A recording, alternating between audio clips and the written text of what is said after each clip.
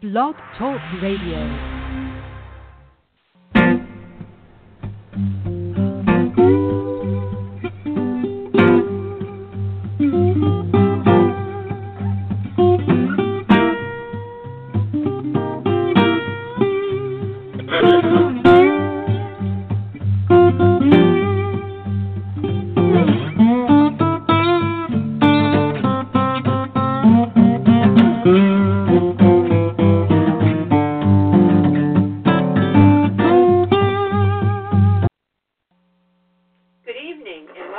L.A.Steel show. Yeah, and Merry Christmas to you. Merry Christmas. And I'm Leila. Days. But anyway, what we wanted to do is we want to... and Leo didn't say it was Leo. Oh, I'm sorry. I thought it did. Yep. Well, this is Leo. Merry Christmas. And that lovely voice was Leila. Yep. And Merry Christmas. And the wine was from our cat. Oh, I didn't even hear her whine. A short whine. Yeah, she's been very bad today, so she's trying to cuddle up to us. But she thinks she can be a newscaster. You know how cats are. Yeah, she wants to get a word in it, too. Want to say something there, Pinky? Huh? No, too much fake news, she says. Too much fake news out there. I don't like it. Yeah, I hear you. Okay. So we're hoping not to add to that. She can be quite topical. But anyway, tonight, Leila and I want to wish our listeners and union members around the world a Merry Christmas, and hope the workers of the world will find prosperity and peace in 2017. Yeah, I certainly hope for that for everyone. I hope everyone finds peace. I hope those that are unemployed who want a job find a job, a good-paying job, a job that improves their lives and their own lives and the lives of the people around them. And we hope that those people, too, that can't find jobs or can't get work or disabled or whatever there may be, we hope that you keep hope and faith. And I hope they take advantage of the programs that the government has in place. And I'm happy. They won't cut anymore. I'm happy to encourage people who are in need to apply for those programs. That's why I pay my taxes. I don't believe that people should starve or go or be hurt or feel hurt or suffer. That's why we have those programs. Get that money. You've paid into it. I pay into it because I'm happy to do it. I think it's a good thing that people are taken care of in their time of need. People shouldn't be homeless or not have heat and not have food. That's wrong. And the thought that that people think that's okay. I don't understand where their heads are at. I don't either, and it's not all right with me that people think that way. And you hear this Republican crap about cutting off everybody, and $23 billion in food stamps being cut off by Paul Ryan, and all these things. It's just what the hell's going to happen to these people? It's just a sad situation. And but anyway, I'm against that. Just yeah, so absolutely. People know. But anyway, I wanted to tonight. We want to talk about that, and we got a lot of news. But one thing I'd like to mention is one of the things I want to mention is let's see in a second. There's a lot of interesting stuff here. I want to get up to my.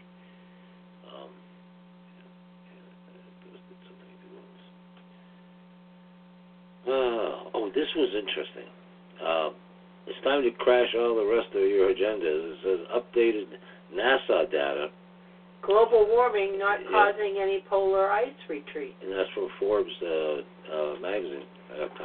Let's see what else you have to say. I thought that was interesting because they had. You don't usually get that stuff. You know what I mean? No.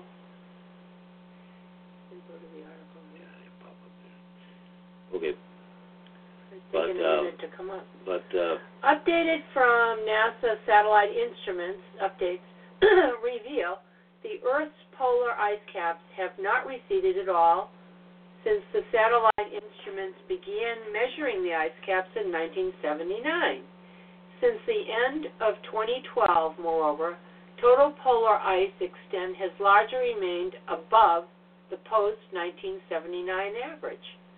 The updated data contradicted one of the most frequently asserted global warming claims, that global warming is causing the polar ice caps to recede.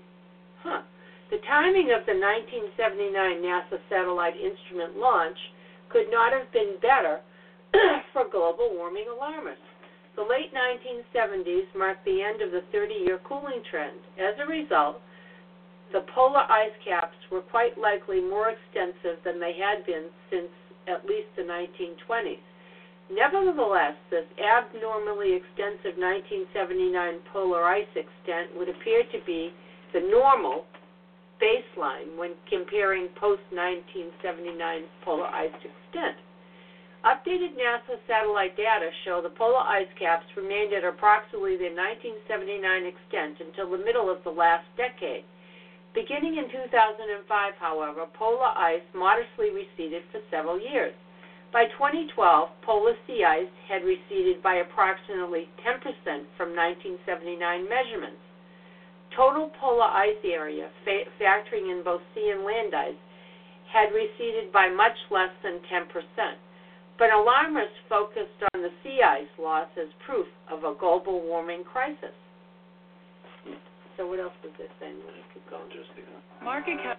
A 10% decline in polar sea ice is not very remarkable, especially considering the 1979 baseline was abnormally high anyway. Regardless, global warming activists and a compliant news media frequently and vociferously claimed the modest polar ice cap retreat was a sign of an impending catastrophe. Al Gore even predicted the Arctic ice cap could completely disappear by 2014.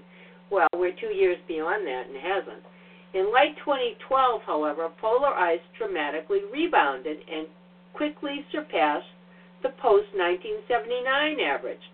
Ever since, the polar ice caps have been at a greater average extent than the post-1979 mean. Now, in May of 2015, the updated NASA data shows polar sea ice is approximately 5% above the post-1979 average.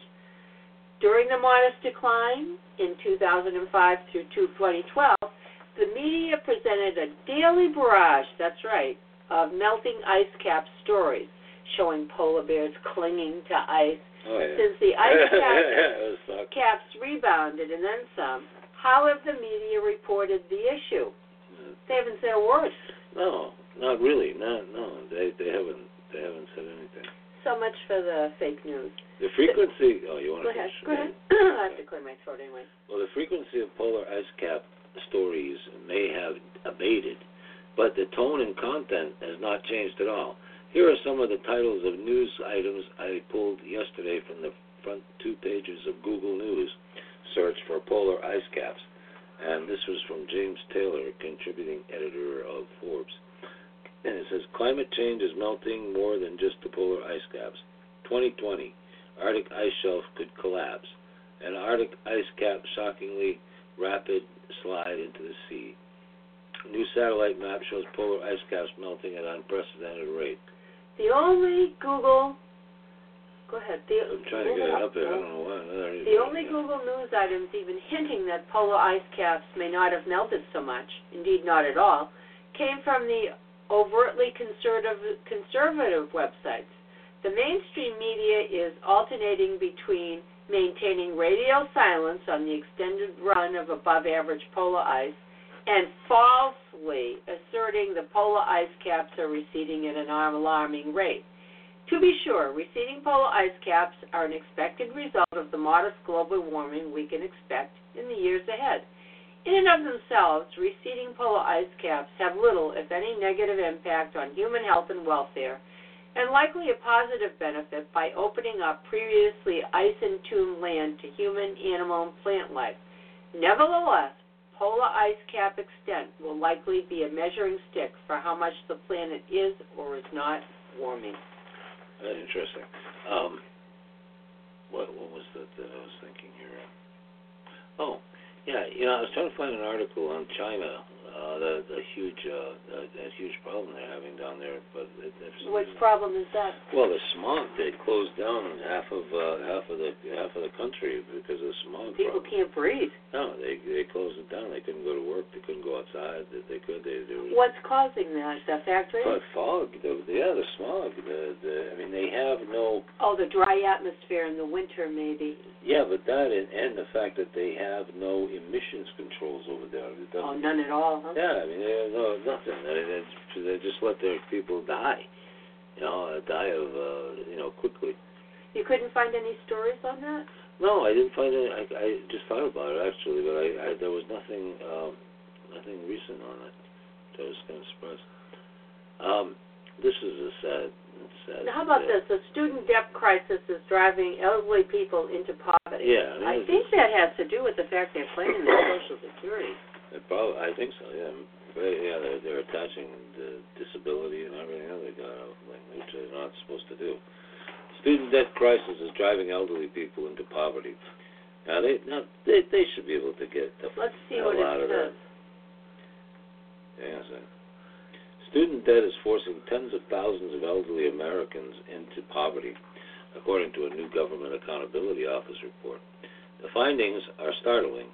More than 110,000 senior citizens had their Social Security checks garnished in 2015 to pay off student loans they already defaulted on. Nearly 70,000 Americans over the age of 50 are living in poverty as their Social Security benefits are cut to pay off student loan debts. That's not right. This is so friggin' criminal. Student lending is typically thought of as a millennium problem. One of exploding college tuition costs and ruthless interest rates that took hold over the past 20 years. But the GAO requested by Senator Elizabeth Warren and Claire McCaskill, demonstrates that the debt hardship is shared across generations. The elderly student debt nightmare is not going to sort itself out. A full 68% of older borrowers living in poverty with Social Security garnishments are only seeing their benefits cut devoted to interest and fees. Their overall debt burden is not diminishing. They will never stop making payments under the current system without a new source of income.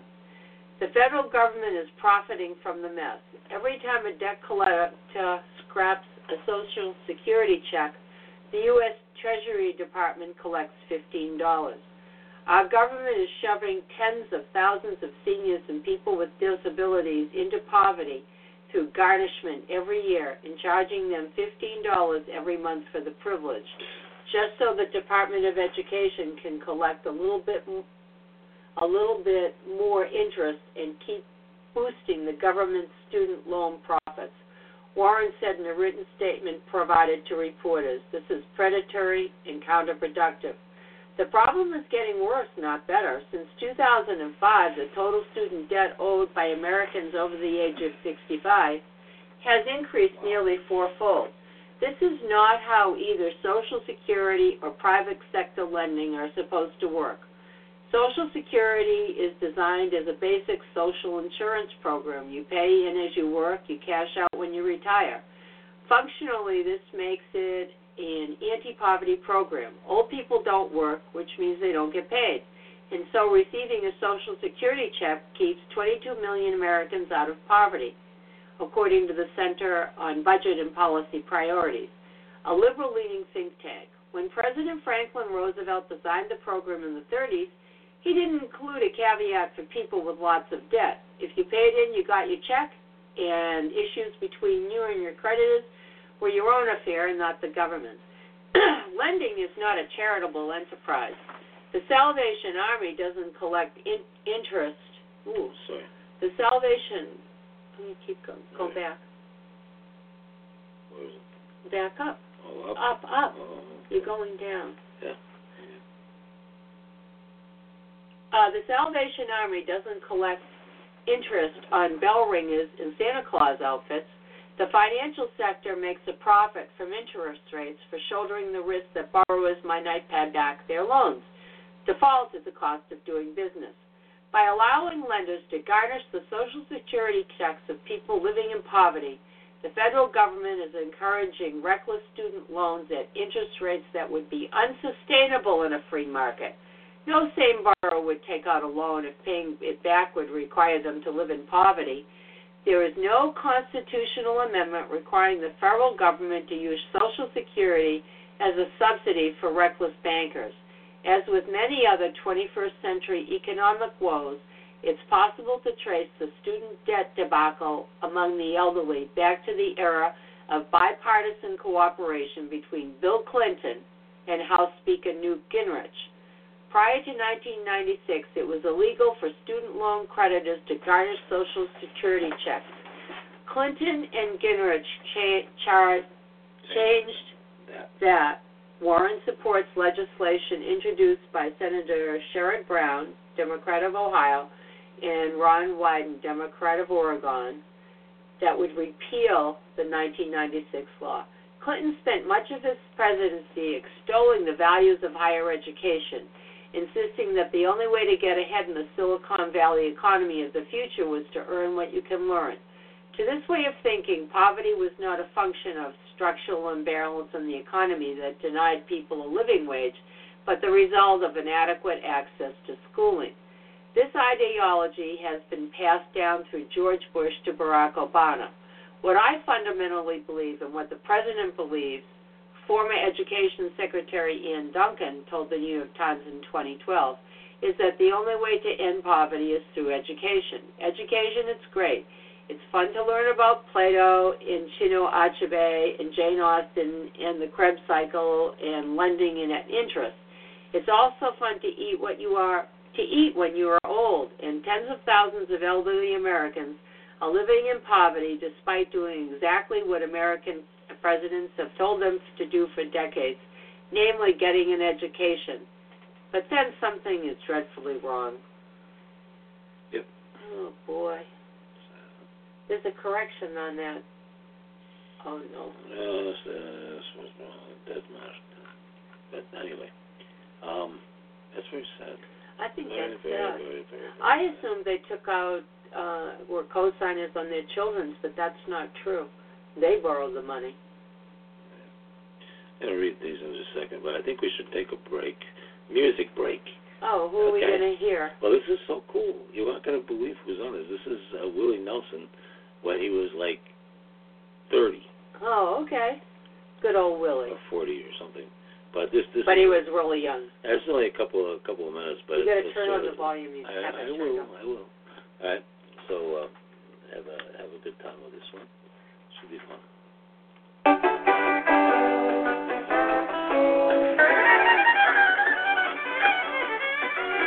Deep within my heart lies a melody, a song of old San Antonio, where in dreams I live with a memory beneath the stars all alone. Cause it was there I found beside the Alamo, enchantment strange as the blue up above, a moonlit past that only she could know, still hear my broken song of love. Well now, moon in all your splendor knows only my heart. Call back my rose of San Antonio, lips so sweet and tender, like petals falling apart. Speak once again of my love, my own. Broken song, empty words I know, still live in my heart. Oh, oh, oh, oh. And that moonlit path beside the Alamo, rose my rose of San Antonio.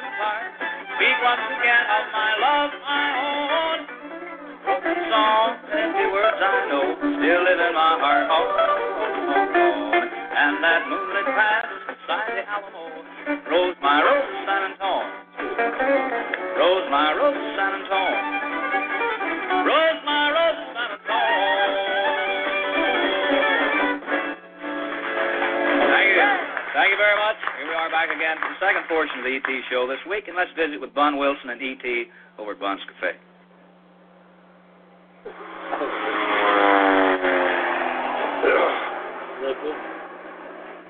He didn't play the guitar at that time, maybe?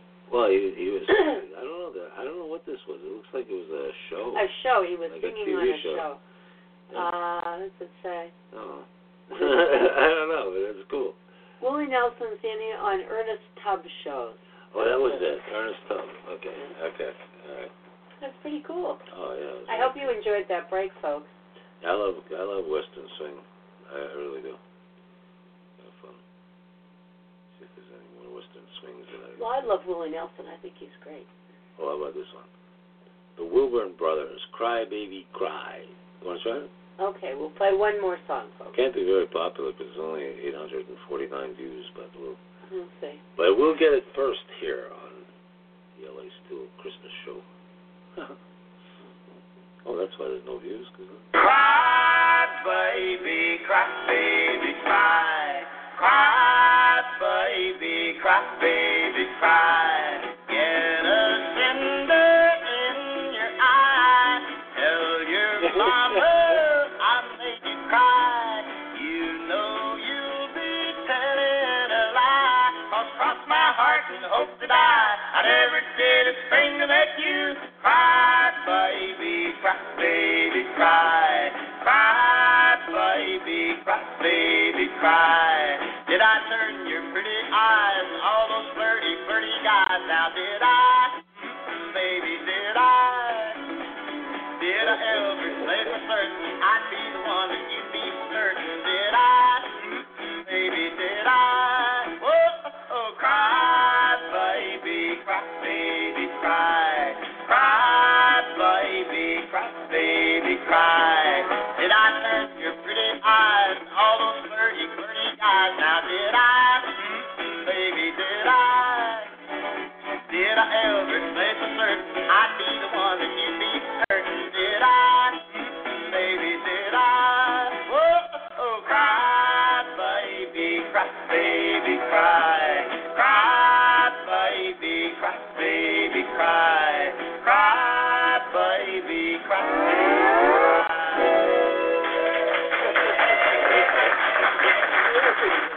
That was fun. Well, we got this is from a YouTube channel called When the Cowboys Sing, and it's called the Wilbur Brothers, Cry Baby Western Cry. Swing, yeah. And Facebook, the thing is called, the page is facebook.com/Western Swing 2000. Yeah, this is good. I think they were pretty good. Yeah. This is from When the Cowboys Sing YouTube channel. I'm So expecting them to jump on a horse and ride off. Yeah, it's kind of cool, though. You know, it's kind of cool. It is. I like Western Swing. Yeah, they do. Well. Me too. Oh, why not? You want to hear Kristen Harris, White Christmas? It's a cowboy girl. Well, we'll play this in the middle of the show. That's good. You think? Okay. Yeah, that's good. White Christmas, a new album. Are you sure? Well, we're gonna play. I got some others too. Willie Gustafson, Christmas Time's a Comin'. We should play at least one Christmas song. You want to do one more? You want to play Willie Gustafson's Christmas Time's a Comin'? I don't know. I've never heard it. Or you want to play White Christmas by Catherine Harris? I think we ought to have a woman's song. We had a couple of men, so let's have a woman. Okay. All right. Let me get it here. Let's see. Kristen Harris. Okay. Beautiful album cover. Yeah. She's on a horse. You can order your copy or get more information by going to Kristen, KRISTYN Harris.com. Okay. Enough plug. Let's hear her song. And you can see this on When Cowboys Sing YouTube channel.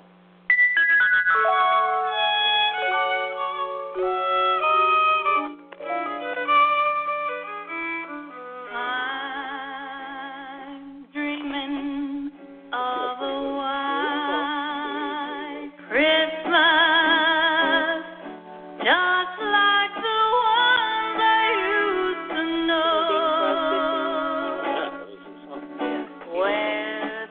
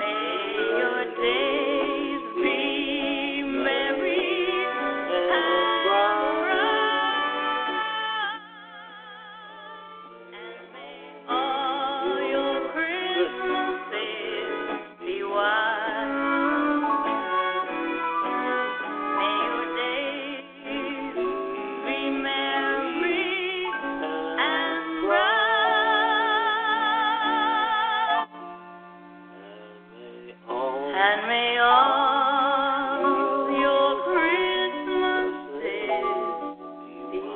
be white.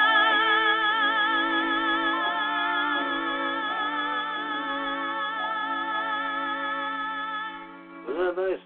Very nice. That was a nice song. Yes. And I was very pleased with that song. And when the Cowboys sing, you want to hear Willie Gustafson's Christmas Times Are Coming? We'll have that later. Let's finish. You sure? That. Yeah, you we'll maybe have that. Willie Gustafson? We'll have that as we go out of the show. But let's, or how about when it's Christmas time in Texas, 2012? Let's get back to the news. Okay. Oh, wow. Stars of the 1950s shows 12%. 12 degrees. Full show. Oh, that's interesting. I got all kinds of stuff on YouTube, don't I? Everything you could ever want. Everything is there somewhere. It's really funny. Okay, you don't need anything else as long as you have YouTube. You can fix your dishwasher. You can learn how to. We got videos on all kinds of things. You can learn how to fix your tub. I learned how to take the caulk out and all that kind of stuff. Yeah. All on YouTube. You can do everything on YouTube. Build a deck. You can do all kinds of things. Here's something. All right. Let's see. Former Republican Speaker House Gingrich sees no reason for ethic laws to keep President-elect Donald Trump from appointing certain people to his cabinet, to his administration, really. Gingrich suggested on Monday during an interview with NPR, Diane Reams show, that Trump could sidestep nepotism laws that would bar him from giving advisory roles to his daughter, Ivanka Trump, and her husband, Jared Kushner. He has also, frankly, the power of the pardon. It's totally open power, Gingrich says. He could simply say, look, I want them to be my advisors. I pardon them if anyone finds them to have behaved against the rules, period. Technically, under the Constitution, he has that level of authority. The Fox News contributor said Congress should adopt new practices that would take Trump's enormous business wealth into account. My point is we have never seen this kind of wealth in the White House, and so traditional rules don't work, and we're going to have to think up, a whole new approach, Gingrich said. Well, I think he's probably right. Oh. Newt Gingrich thinks nepotism laws shouldn't apply to the Trump administration. Let's see. Let's see. Whoops. It came on, and then it went away. Maybe he's going to tell us. Maybe I think he will. Yeah. Let's see. See what he has to say. 40 seconds here. Let's see here. Come on, guys. Play this for us, please. Come on. You can do it.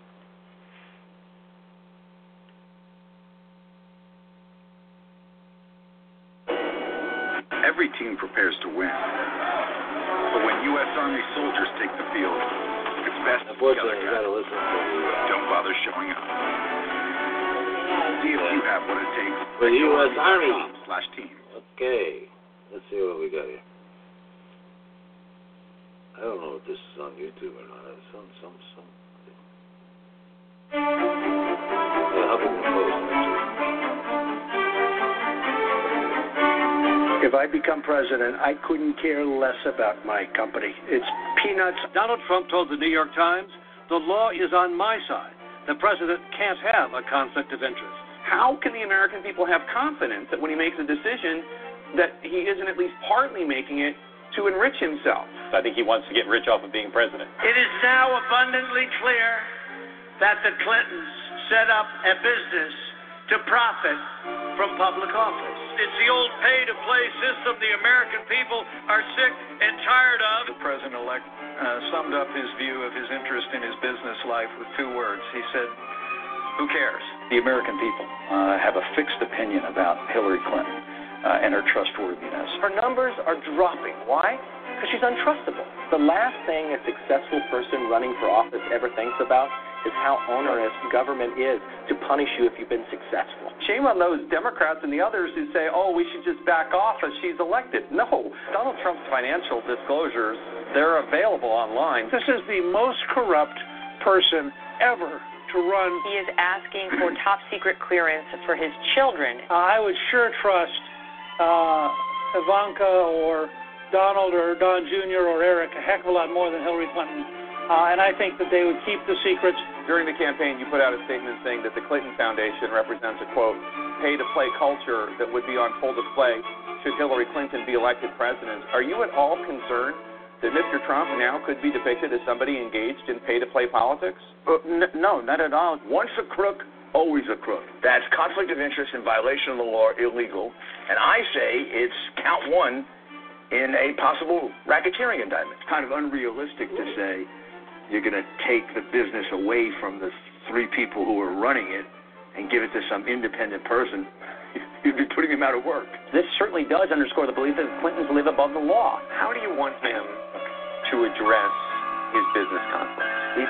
However he wants to. This is not what I'm concerned about in Congress. So you'll put your assets in a blind trust? I would put it in a blind trust. Well, I don't know if it's a blind trust if Ivanka, Don, and Eric run it, but is that a blind trust? I don't know. Well, when the president does it, that means that it is not illegal, by definition. Exactly.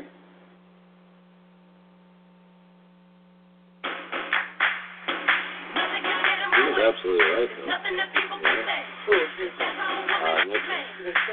Except he got caught at doing something, and... Well, what happened was, it was a breaking and entering thing, and he ordered it, and what a mess. So that statement proved him wrong. Yeah. Here's something kind of stupid. These things really... What is that? Dear Mr. Project? I don't know if we should... Even bother. I don't know.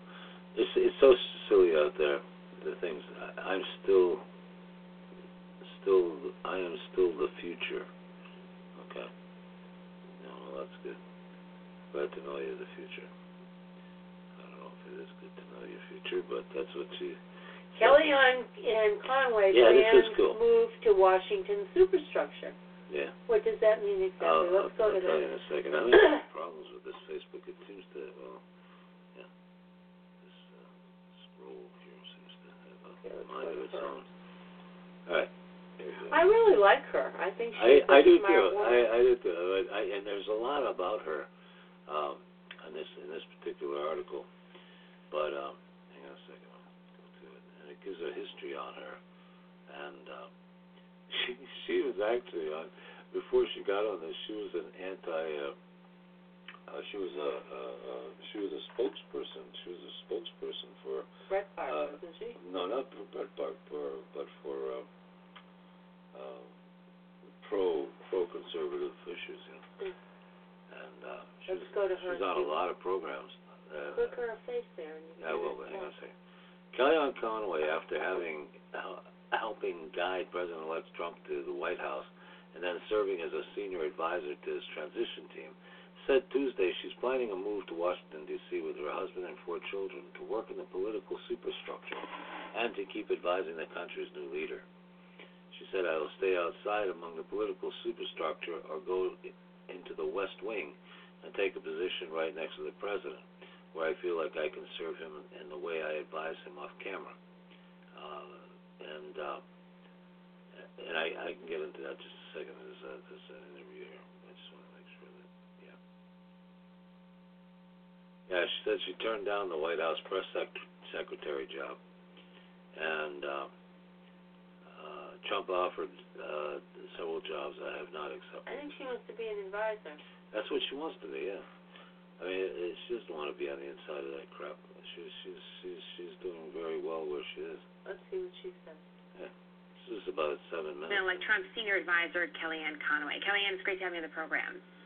Thank you very much, Jenna. I was looking at this official statement from President-elect Trump as well, in addition to the tweet that he sent out. And he said this: these terrorists and their regional and worldwide networks must be eradicated from the face of the earth. Kellyanne, what's the plan for that? This was yesterday, by the way. Well, first of all, it's part of why he won, Jenna, because people want stronger leadership as commander-in-chief and as president of the United States. It's not enough to say you're going to contain the terrorists or negotiate with them or hope that they don't advance anymore. Somebody needs to get serious here. When he says eradicate, he means find a way to make sure that ISIS stops. I mean, their bloodletting is now on our own shores, as we know, through Orlando and through San Bernardino in just the last year, Jenna, and certainly as recently as yesterday in Europe. And the fact is that when the president-elect says he's going to eradicate them, he has specific plans in place. He has talked about combining with other allies to try to stop them, to put some teeth in the policies. Everything's on the table in terms of what that means. But also his extreme vetting program is very attractive to many Americans because we simply don't have one now. You have countries that harbor, train, and export terrorists, most definitely radical Islamic terrorists, that are not vetted. And you remember, of course, Jenna, that the ISIS said that they would just mix and mingle in with the Syrian refugees. They promised to do that. For all we know, they are doing that. And that's another, I think, big problem, of course, that we just don't know who lives among us. We don't know who's migrating from country to country and what their intentions are. But the strength, not just peace through strength, but just strong leadership around the globe and stopping terrorism was a huge piece of his victory and will be a huge piece on day one of his administration. And because of that, it's why I would like to go a little further with that question, because terrorism has been an issue that has plagued both Democrats and Republicans administrations over the last decade, as we've seen. And so we'd like to get more specific as to why Mr. Trump's strategies will be different and therefore more impactful than past administrations. You just said that he's going to put teeth on policies, that everything is on the table. When we think everything, I think we think about the movies, Kellyanne. Can you be more specific about when everything's on the table, what does that mean? Sure. Well, I've been inviting everyone, Jenna, to go back and look at his speech from about August or September on his 4 or 5 point plan to defeat radical Islamic terrorism. He put it out there. I know Fox News covered it, others covered it, but people forgot about it because it's not as exciting and titillating to cover as, the scandal of the day or the comment of the day in politics. And that's unfortunate because this is actually what people want to know about.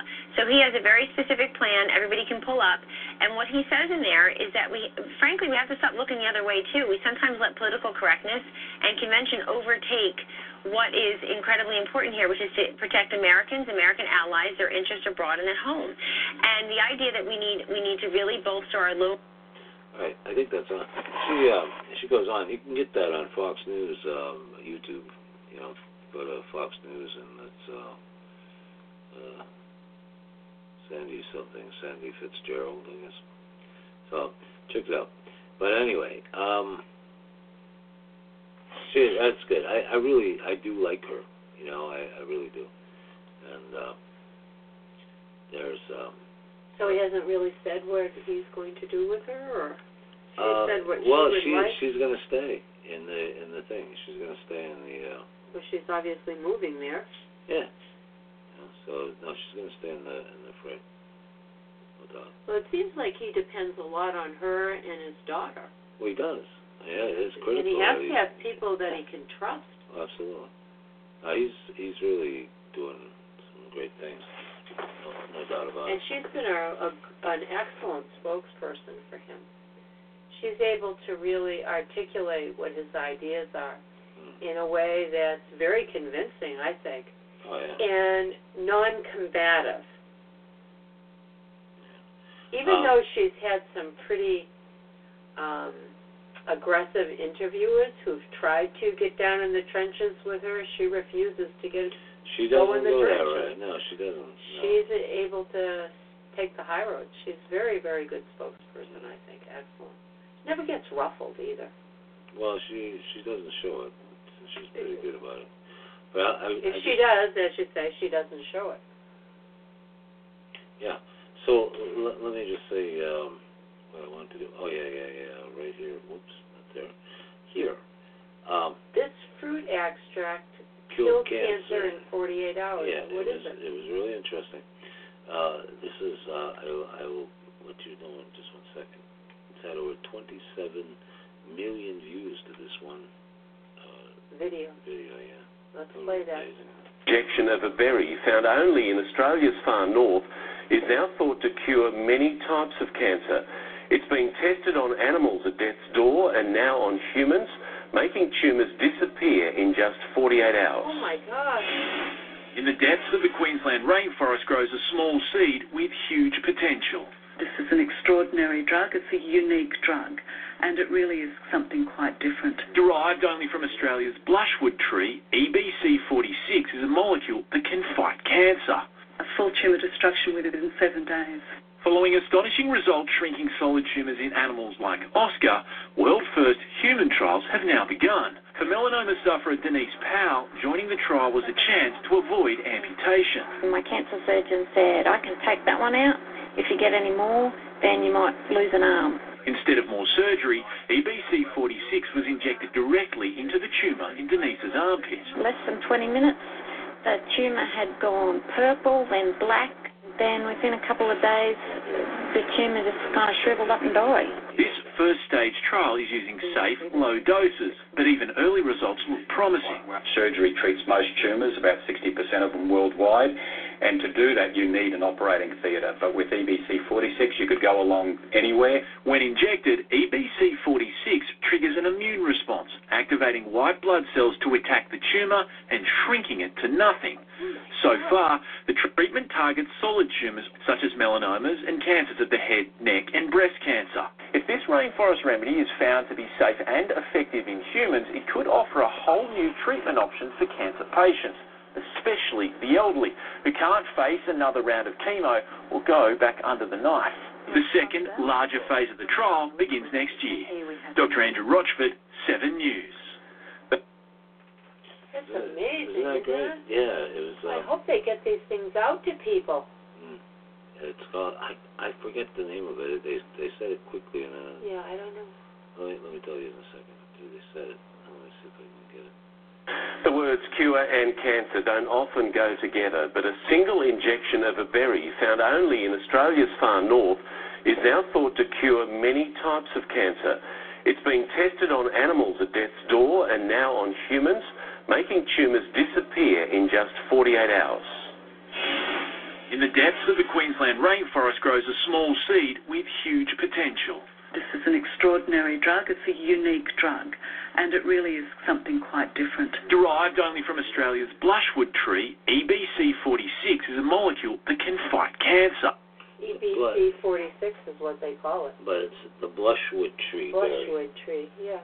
And it's called EBC46. And they said it was, did they say Australia? Australia, yeah. Blushwood tree. We should write that down and make sure that. Blushwood tree. Don't lean on there. Here, lean on this. No, I can't. It won't write on that surface. Blushwood tree. I'll remember. We'll remember it. No? I hope so. I hope so. Blushwood tree. If not, you can get this from somewhere. I don't know. And it's called. I don't know where I got it from. Somebody sent it to me, and It's amazing, though, that there's so many things that could help people with cancer. Yeah, that is it. Well, it seems to stimulate the immune system. Yep, it does. It really does. So, this was another video shocker.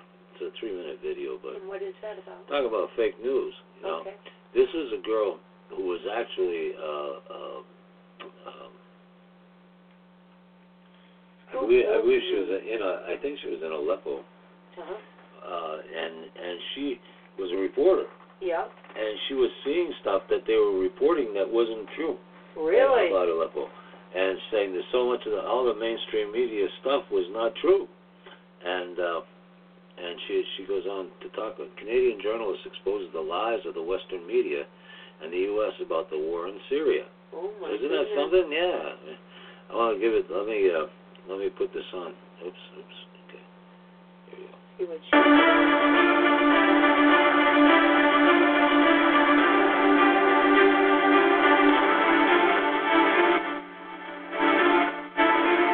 Why we should believe all these absolutely documentable facts that we see from the ground. International organizations on the ground. Tell me which ones are on the ground in eastern Aleppo. Yeah, okay, I'll tell you, there are none.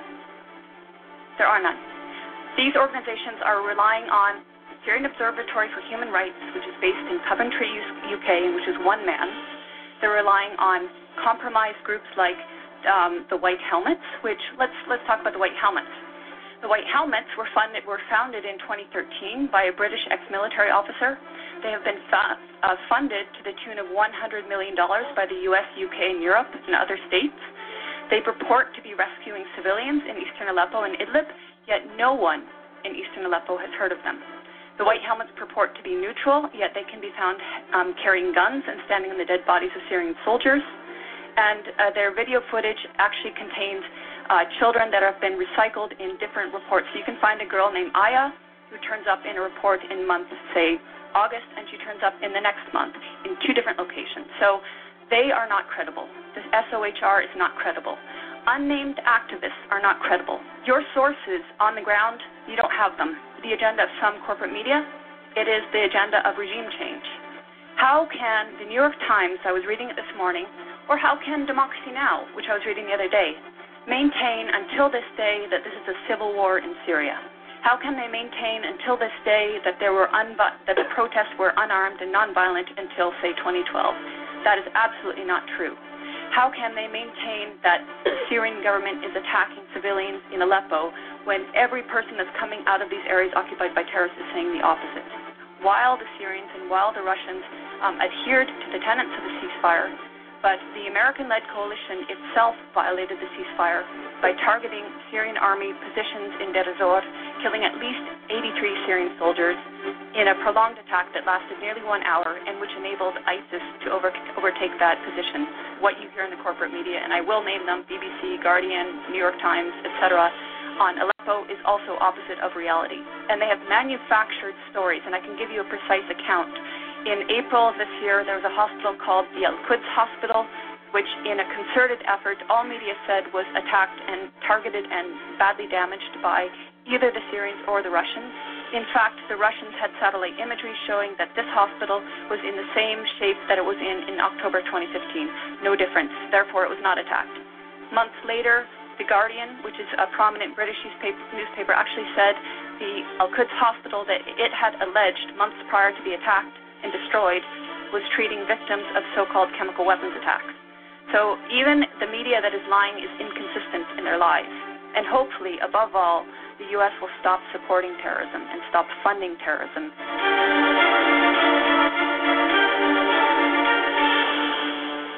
Well, you know that Hillary Clinton, Barack Obama supported ISIS. Oh, God, yeah. Horrible. Yeah.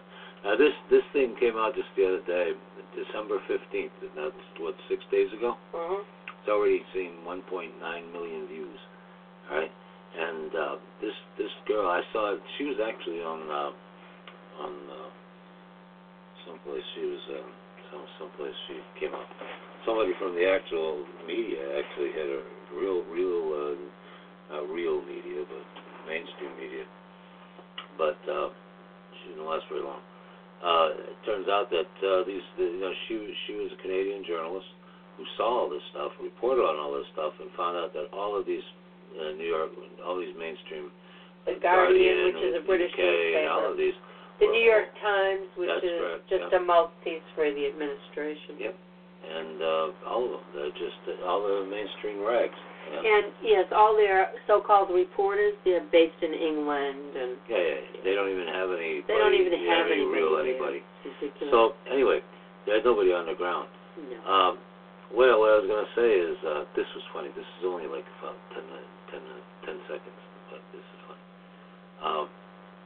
This is a protester reacting to the announcement that 10 votes for Donald Trump by electors in Madison, Wisconsin, went to Trump.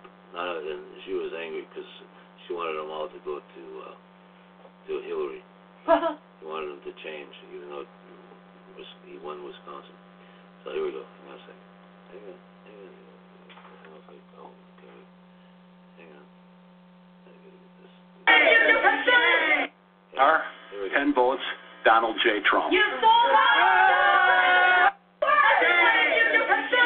You don't deserve to be in America. Shame. You and This is my America. This is my America. My America. Take me out if you fight. This is my America. Oh, not ours. The votes are 10 votes, Donald J. Trump. You stole my It's her America. Her America. No one else Okay, is not. Okay, lady. It was her America. Okay. All right. Oh, friggin' wingnut. Ay. Drain the Swamp became... Yeah, Drain the Swamp. Oops, I'm sorry. It's got a couple... He's ditching Drain the Swamp. Yeah, exactly. Well, I don't know if he's ditching it so much as he's not saying it. Not as rallying people around that. Because he found that there'll be nobody left in Washington. No, but there won't be anybody left. If he drains the swamp, well, there'd be nobody there to hold up the infrastructure. Yeah. Okay. Yeah. Listen to this guy. This thing comes up.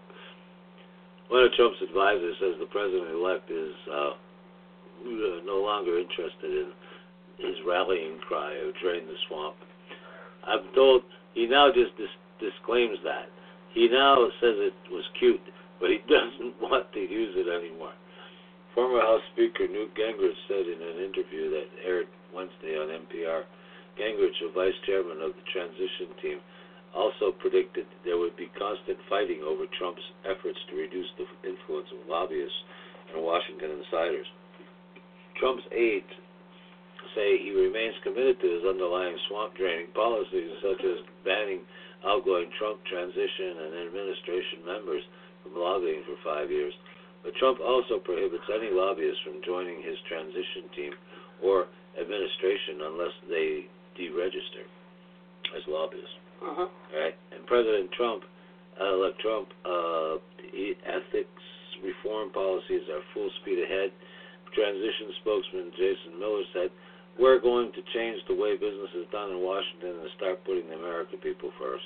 Yet Trump aide Corey Lewandowski decision to open up a consulting shop just a block from the White House shows that insiders will continue to play a role in the Trump administration. Lewandowski, who was Trump's first came in, right. said former Trump advisor Barry Bennett had formed a government relations and political consulting firm and are pitching their ties to Trump as they seek clients. Lewandowski has been a fixture at Trump Tower in New York as the president-elect forms his administration. But because he never had an official transition title, he doesn't run afoul of Trump's ban on transition officials going on to lobby the government. It's also not clear if Lewandowski will register as a lobbyist. Maybe not. For Trump voters who had hoped he would shake up Washington, those may be relevant distinctions. Irrelevant, said Meredith McGehee, Chief of Policy Programs. What a funny name, McGehee. Yeah. That might be a mistype there. McGehee. I would think maybe it's McGehee. All right, well, okay. Maybe. But programs and strategy at the government's reform group, issue 1. Drain the swamp is one metaphor.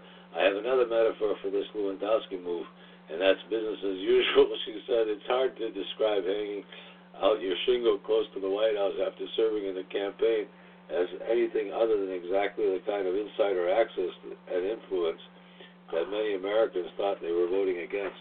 But you see, the thing is that there's no guy can do anything he wants, you know. That's right. And Trump just pardoned him. Okay, it's crazy. But anyway, let's end that one. But I want to mention tonight will be the darkest night of the past 500 years. That's amazing. That's because of the solstice, but it's going to be the darkest of the solstice because there's a lunar eclipse. So this is the longest night of the year? Yeah. For the last 500 years. But, this is the solstice. You know what I mean? So thanks to lunar eclipse on the longest night of the year, tonight we'll be experiencing the longest, darkest night in a very long time. It's been nearly 500 years since the last solar lunar eclipse. Here's what you'll see. A faint prenuptial dimming of the moon's disk, pervasive creeping sensation of unease. Why would there be a creeping sensation of unease? I don't know. Howling of wolves. Because the moon pulls. It's a full gravity. Okay, wait. Okay. Unclean things walk the earth. Dick Cheney rises from the grave.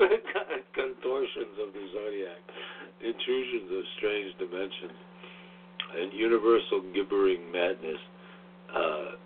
Cthulhu, C-T-H-U-L-H-U, whatever that means. A glimmer of sanity in the chaos. Restoration of Euclidean geometry.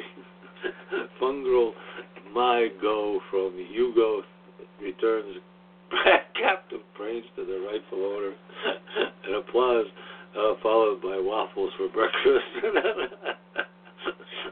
It says ERM actually that might not be the most accurate account. Damn journalists always misrepresenting scientific results. That's good. But it says the Earth's shadow will begin to blot out the moon at 1:30 a.m. Eastern Standard Time would be 10:32 p.m. During totality, when the Earth is directly between the moon and the sun, the moon will turn a rusty orange red for 72 minutes from 2:41 a.m. to 3:53 a.m. Eastern Standard Time. All right. So, anyway, people in Africa will only get a partial view of the eclipse. But for those of us in the Americas, the best times to watch is during those 72 minutes of totality. Here's a handy map, whatever. Showing the path. So, yeah, so it's interesting. So north over here, they'll be blocked. I guess we'll be able to see it. Huh. Obviously. Well, that was interesting to me. Since it'll be so dark, I won't want to be awake. Of course not. I don't even see how we could see it. We're not going to even be able to see it. Since it will be dark, you won't be seeing anything. Yeah, it'll be an eclipse. So basically, you're not going to see it. But anyway, I think we should end by telling everybody what the top 1971 top 20 songs were. Jukebox songs. What do you think? No, go ahead. We have 1 minute. Okay. All right. Let's see. Joy to the World. This is 1971 now. By Three Dog Night. Indian Reservation by the Raiders. Maggie May, Reason to Believe, Rod Stewart. Yeah, and Go Away Little Girl by Donny Osmond. One Bad Apple by Donny Osmond. One bad apple don't spoil the whole bunch, girl. Remember that one? And you can... How Can You Mend a Broken Heart by the How Bee Can You Mend a Broken Heart? By the Bee Gees. She's a Lady, Tom Jones. She's a lady. Whoa, she's a lady. Ain't No Sunshine by Bill Withers. Ain't no sunshine when she's gone. Just My Imagination by the Temptations. Just my imagination. Finding a way with me, yeah. Remember that? Yep. Yeah. And Uncle Albert by Paul McCartney. I'm sorry, Uncle Albert, that I really didn't. I never knew all the words to that one. It's Too Late by Carole King. It's too late now, baby. It's too late. Yep. But I really did try to make it. She probably wrote that. I don't know whether someone else can't take it. sung it better. She sang it with Tapestry, remember? Sweet and Innocent by Donny Osmond. That one I don't remember. No, Beginnings, Color My World by Chicago. Oh, yeah, that was Gypsies, Tramps, and Thieves by Cher. Gypsies, Tramps, and Thieves. I heard it from the people in the town. They call us gypsies. Remember that one? No. You have to be. You don't even remember that? God, that was Cher's biggest hit. Theme from Shaft by Isaac Hayes. Oh, yeah. Shaft. Can you dig it? Mr. Big Stuff by Gene Knight. Mr. Big Stuff. Who do you think you are, Mr. Big Stuff? Never going to get too far. Me and Bobby McGee by Janis Joplin. Everybody knows that one. Me and Bobby McGee. Let's see. Knock 3 times. Knock 3 times on the ceiling if you want me. I forgot. If the answer is love, knock 3 times. And then you have to dance too, you know. Yeah. That was good. And The Night They Drove Old Dixie Down was Joan Baez.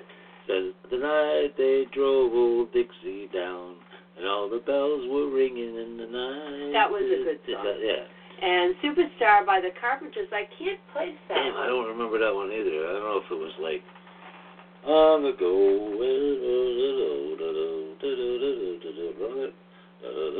I don't think so. No. Don't you know told me about the gate? Yeah, that was one. That was a big. I don't remember. I don't remember Superstar. I don't either. Sorry. That was 1971. So anyway, those are the top. That was the top 20 in 1971, folks. That's it. That dates us. Yeah, I remember. Let's see. These 31 hilarious books. Oh, there were some funny ones in that group. But anyway, we've come right to the end of our show. I want to play us out with Christmas is Coming. You know, remember that one? Yes, that's the one. That was the one I hoped to. Oh, can I show you this? Can I show you this? You'll die when you see this. It's only 30 seconds, but it's the most ridiculous thing you ever seen in your life. This is I'm showing her a video, a 30-second video of a guy who's shooting a rifle for the first time, and he sets it up. Watch it. What is he doing? Up against his shoulder. Watch what happens. Crunch to hit him right in the face. He knocked him right in the head, and the guy's screaming. Oh my God.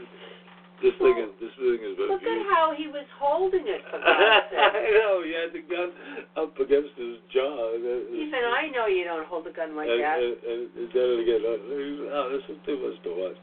And he goes, pock, right against his chin, and he knocks him almost right out. Oh, my God. That's people terrible. like that should know. That is horrible.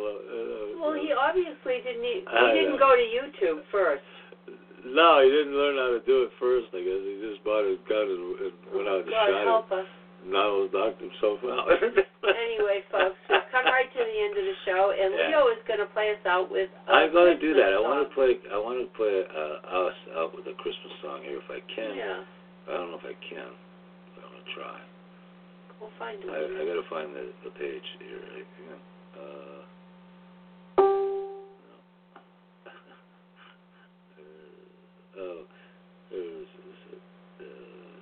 I'm going to find it, folks. Hang on a sec. I had a couple of them. Just go to that. I'm going to that pen. I'm trying to go to it. No, you're not. I can't get on it. Hang on a sec. Right there. Okay, here it is. So go to that site, and then you when get when the Cowboys sing, that's the site. Yeah. Okay, here it is. All right, and we just played that one, but I wanted to play us out here tonight with the Christmas song. We just played that one, but now I get this one here. Willie Gustafson, Christmas Times Are Coming. Okay. All right, and this is for Christmas for Cowboys. All right.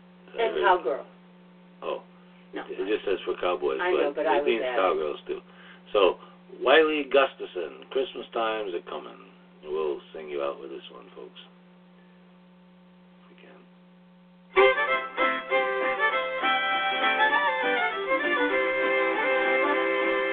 Christmas time's coming, Christmas time's coming, Christmas time's coming, and I know I'm going home.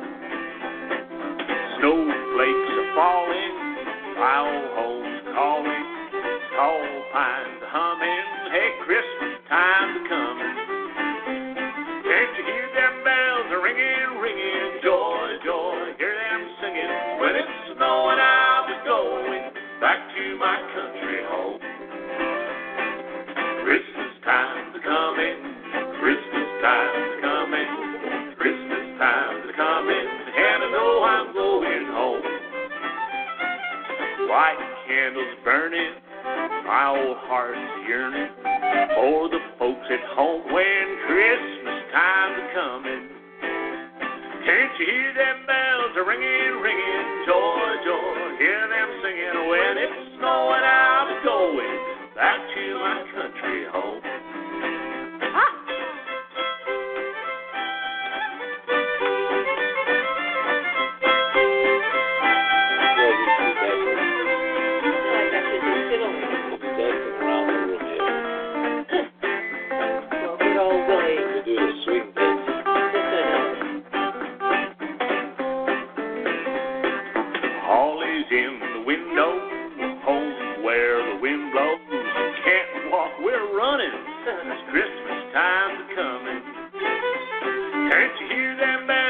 ringing, door to door, hear them singing. When it's snowing, I'll be going back to my country home.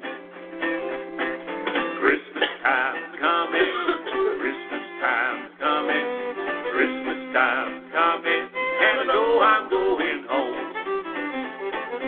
Christmas time's coming, Christmas time's coming, Christmas time's coming, and I know I'm going home. Not too many words to that one. No. Well, that was a lot of fun. So I want to thank everybody who joined us tonight. Hope you have a great Christmas And I hope you all be going home too, or Yeah. having family and friends with you on the holiday. So have a good one, everybody, and hope you have a great one. And talk to you before the new year. Yeah. Good night, folks. Kind of like that. Good night.